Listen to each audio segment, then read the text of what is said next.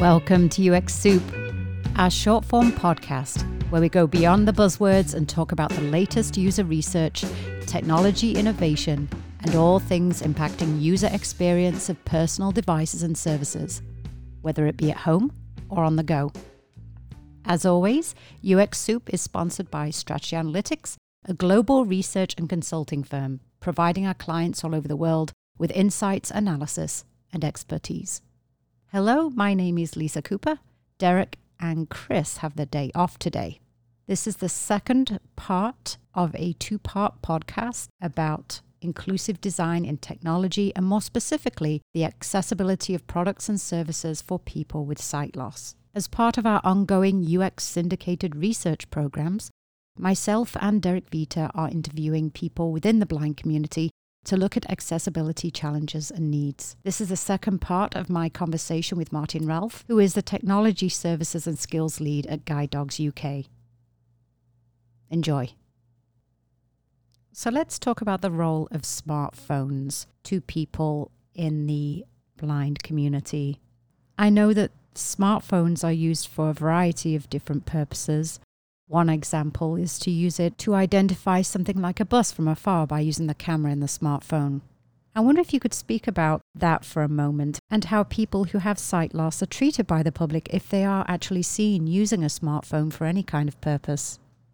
Yeah, genuinely, this is something I've paid particular interest to for a while.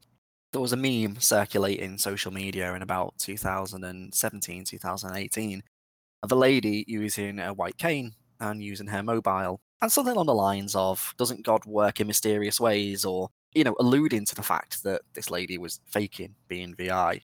And it astounds me to this day, the time we live in, that people still don't realize that technology is an enabler for people with sight loss. And I take my phone everywhere with me because of not only the ability to contact the outside world and speak to people and annoy people on TikTok and Facebook and all that fun stuff, but it's also about being able to live my life. I genuinely 100% could not do what I do without a smartphone, and that is everything from work to leisure to socializing. I couldn't do what I do without a smartphone. And that is because of I call them your sight loss Swiss Army knife, because there is so much to them. Like, I will use my iPhone as the example. I've got large text. I have large buttons. I use voiceover occasionally when my eye starts to wake. I listen to things, and also still having some limited vision, I will use the camera to look at, as you've mentioned, buses and bus numbers. But then, and that's without even looking at the apps that exist for people with sight loss in the market, and how those apps work for us. But then when you start to break that down even further, and you think of the likes of CNAI, one of the best apps ever made by Microsoft, and you think of other apps that exist that are made by, third-party indie app developers, if you want to think of it like that, of, just trying to make the world more accessible, is all done through the lens of a smartphone nowadays. And yet the ridicule element is still rife. Of, if you pick up a smartphone, you hear the comments of, how can they be blind? They're using a smartphone. Or, oh my God, have you seen them using a phone? Like, they don't need that dog. And those comments happen. It's like, I just don't get why in this day and age we still have to deal with that and people not know that this technology is more than useful. It's a lifeline to us in some cases. And, one of the other benefits to the smartphone, as obviously we mentioned with public transport, is, again, using the commuter side of it, is I can see where my train is. I can see if it's running late. I can see if I've got to hang around on a wet platform for another 30 minutes, or whether I can go and sit down somewhere and hide for 30 minutes. Or it's just the little things like that, that make our lives just as much easier, as everyone else's. We can do everything you can, and that's the important thing. We can do everything you can and everything everyone else can do. We just do it a little bit differently. We're just trying to live our lives at the end of the day, and it's those things like smartphones that really, really help us and get us on our way. To what extent can we rely on private companies to account for blind people in their design? And to what extent do we need governments to mandate accessible design? I'm curious about your opinions on that. I think the simple answer is we can't. We can't rely on private organisations and corporates to do it. We can continue to think Apple and Microsoft will continue to think about accessibility. No one's making them. No one's making that a thing. But because they're doing it, smaller organizations are, which is brilliant. But then there was a court case a year or two ago now in the UK where a delivery firm had been sued for £50,000 for their app not being accessible. And that was only because that person could afford to take them to court and had the support behind them of, of a law firm that could see, something big from it. However, no legislation has passed since. The only legislation that exists in the UK is in the public health sector. You've got to have your services have got to be accessible, or you've got to have an alternative way of people communicating with you if your services aren't accessible. That's the only space it is policed, quote unquote. You move into the commercial, private sectors, it's not policed by any stretch. And as good as the WCAG standards are, which is the Web Content Accessibility guidelines, as good as they are, and as they're not everything. So as much as a site might say we are, compliant with WCAG 2.2 or whatever the case might be, it's not everything. Just because your website's accessible doesn't mean your services are, doesn't mean your app is, doesn't mean anything else is. But there is no one policing that, and I do think governments need to step up and take responsibility for digital inclusion and accessibility, predominantly with digital services. But for me, accessibility doesn't start at digital services and doesn't stop at digital services either. It's everything, from building design. Architectures, or architects have guidelines on how to make buildings accessible and where they shouldn't include steps and where they should include steps, etc. Exactly. Why Yeah. why does that, not exist to a degree anywhere else? Again, that's not necessarily law, but it's guidelines that architects stick to.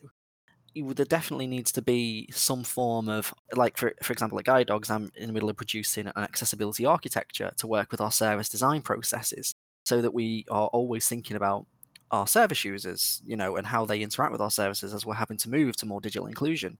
But again, no one ever asked me to do that, and no one ever necessarily wanted it, but it's something that I feel needs to exist with our service design. But again, it's potentially something just no one thought of as well. I really think accessibility architecture is a thing, and it has to exist in the outside world. It can't just sit within sight loss sector organizations. It has to be the responsibility of everyone. And accessibility architecture is not hard. I've managed to condense a service design accessibility architecture into about 3 pages. It's not something that has to be a Bible.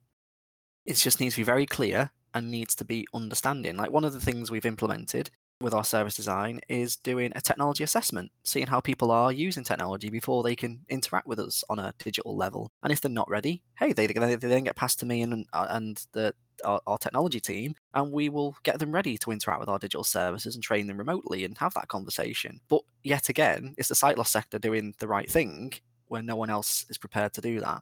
So say, for example, I'll use Apple again as a great example. They have some accessibility Apple geniuses, but they're not always in store.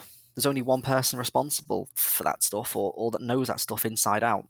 Right. My question is, why, if it's part of your product, does everyone not know about it? Yeah. I bet you, that person that says, oh, they're not in today, knows everything they need to know about the latest iPhone or the MacBook Pro. Well, everything for me includes accessibility.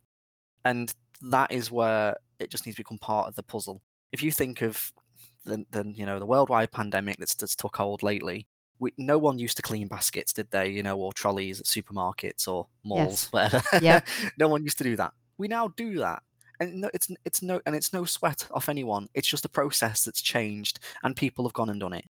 So why can't we take that and translate it into the world of accessibility and sight loss and say, actually, we just need someone to make sure we have an accessibility architecture? But sometimes, for me, I think the governments of nations or what have you might have to step in and create legislation.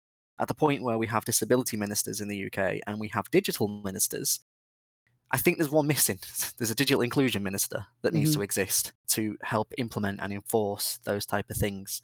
So for me, it is all about the digital inclusion being enforced at legislation level, because I don't think, and as much as I don't want to admit that, I just don't think that anyone's going to take it on their own without that, the potential repercussions. There are some countries within Europe that actually have legislation, but it's not Europe-wide. and there are fines for companies that don't stick to accessibility. But why is that not a worldwide thing? So yeah, that's my rant, I suppose. Do you think maybe it's because when you don't have a good user-centered design process, when you don't have a good inclusive design process when it comes to all products, you don't know what you don't know. So because you're not involving all different kinds of people in your design process, then you're not going to include these things automatically because you just don't know what you don't know. 100%, and I think that's a brilliant point, I suppose, because you can't, as you say, UX design at university or college, whatever, does not teach necessarily accessibility. And if you've not got the lived experience, or you've not witnessed someone living that experience, you're not going to think about it. And that's that's a very fair comment to make. If you don't know how it impacts people, how can you be responsible for making those design calls? But that's where person-centered, user-centered, customer-focused, whatever you want to call the process. So whether it means engaging with those people with lived and learned experience, 9 times out of 10, everyone's up for collaborating, making sure things work and move in the right way. And as I've joked about, driverless cars, I'll happily engage with getting a McDonald's through a drive-through. Yeah. But yeah, no, I think to answer your question, yeah, I totally agree. It's about that user-centric focus and not knowing necessarily who your user base might be. Right, And I think right. that's also another thing. Yeah. I can talk to you all day, Martin. This is great. Sorry. No, this is great. This conversation is needed. I mean, just for myself, I didn't realize that there's only a small percentage of people with sight loss that are completely blind. Correct? Yep. Do you know what those figures are? So globally, the figure dances between about 3 and 7% of people that are legally and registered blind. So in the US, you guys classify it as legally blind. In the UK, we classify it as severely sight impaired, or SSI. Those people that have, are registered as blind or SSI, their visual acuity is less to make detail out and things like that. So for example, for my case, I hate using percentages because I can't relate that to you, but I have 5% vision in my right eye. But what does that even mean? Well, Yeah, it's hard for me to explain. It can mean something different for each person too, right? Exactly. 5% it's so unique. Yeah. So for example, interacting with this podcast today, I was able to look at the website, and as I use the terminology, I sniff the screen. So my nose is pretty much pressed against the screen so I can get as close up to it to look at it as I possibly can. But then obviously people will use screen readers to do that. But that also doesn't mean they're registered blind either, because they might just not want to, get eye ache, and they don't want to. So they could be visually impaired and still use a screen reader. So you also can't take those metrics of who's using what assistive tech as well, because although those cookies exist to enable you to see who's using a screen reader, it's not always gospel that someone could be testing that website for accessibility. So you're always going to pick up that cookie even if you are tracking that cookie to pick up screen readers and accessibility. But yeah, everyone's visual impairment is unique. Everyone is different. No one genuinely has the condition I have. I was the first case in 40 years in the UK with my condition. And there's only been one person born since with my specific condition. But again, they still won't see the same as I do. And so even two of us in the whole of the UK with the whole set of conditions I've got, we'll see totally differently. And you think of people with acquired sight loss conditions such as glaucoma and things like that, they will see completely differently. They'll be at different stages of their journey, and early onsets can hang around forever, or they could just completely take away your sight within moments.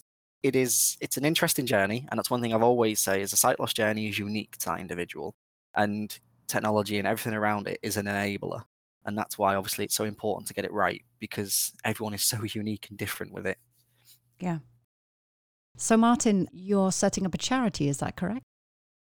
That is totally correct, yeah. Myself and my partner, Sam, she's visually impaired as well and has a guide dog as well. Obviously, the conversation about digital inclusion is massive for us in our household, and we talk about it probably more than we talk about what we're having for dinner, surprisingly.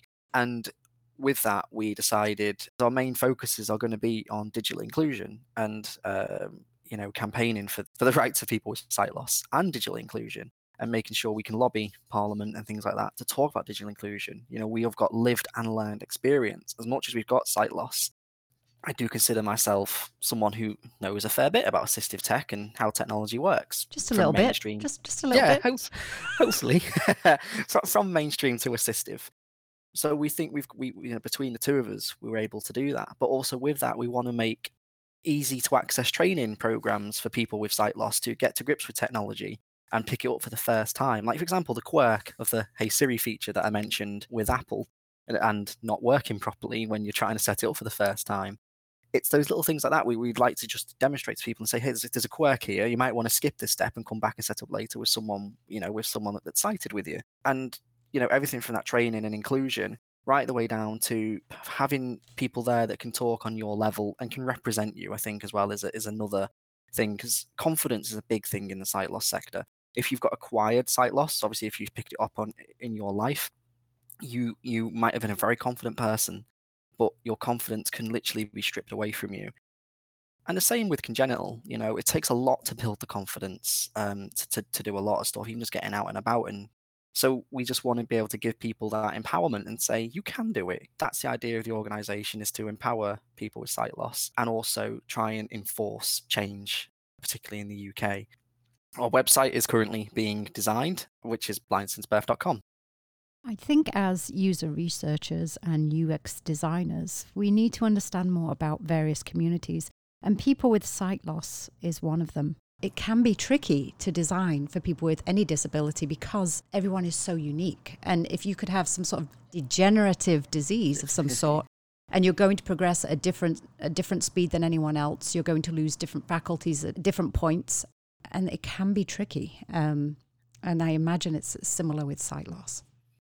Yeah, everyone's challenges are so different as well. Like, one thing I've always said is, if you go back to obviously the whole mouse and all that type of stuff, that when Microsoft tried to introduce it, that was done brilliantly, introducing the mouse and stuff. But if you've had acquired sight loss and you're used to using a mouse and touchscreens, you then got to move back to just using a keyboard. So everyone's journey is so different and unique that's one of those ways of combating that is obviously you can't talk to every single person with sight loss, because that would be impossible. But you could at least have a go. Yeah, God, yeah. Talking to someone with sight loss. Yeah, no, definitely. Yeah. Even just going so to an unique organization like Guide Dogs, I mean, you can really get a lot of information just by talking to a charity that deals with this community. Well, exactly. And what I found, it's key that if an organization like Guide Dogs is always learning, research will probably never stop. Well, unfortunately, I have to close our episode. I want to thank you so much, Martin, for joining us today. You've really opened our eyes to the issues that people with sight loss are facing, and I'm so grateful for that. So thank you. No worries. Thank you again for having me. That concludes part 2 of this podcast on accessibility. If you want to know more about our research on accessibility in people with sight loss here at Strategy Analytics Syndicated Research, please feel free to email us at uxsoup@strategyanalytics.com. That's all for now. Thank you for listening. Check out our latest user-focused insights on strategyanalytics.com. You can also follow us on LinkedIn or Twitter, or by visiting our show page at ux-soup.com. Please remember to subscribe to UX Soup on your favorite platform where you can review and rate our show. See you next time. Bye for now.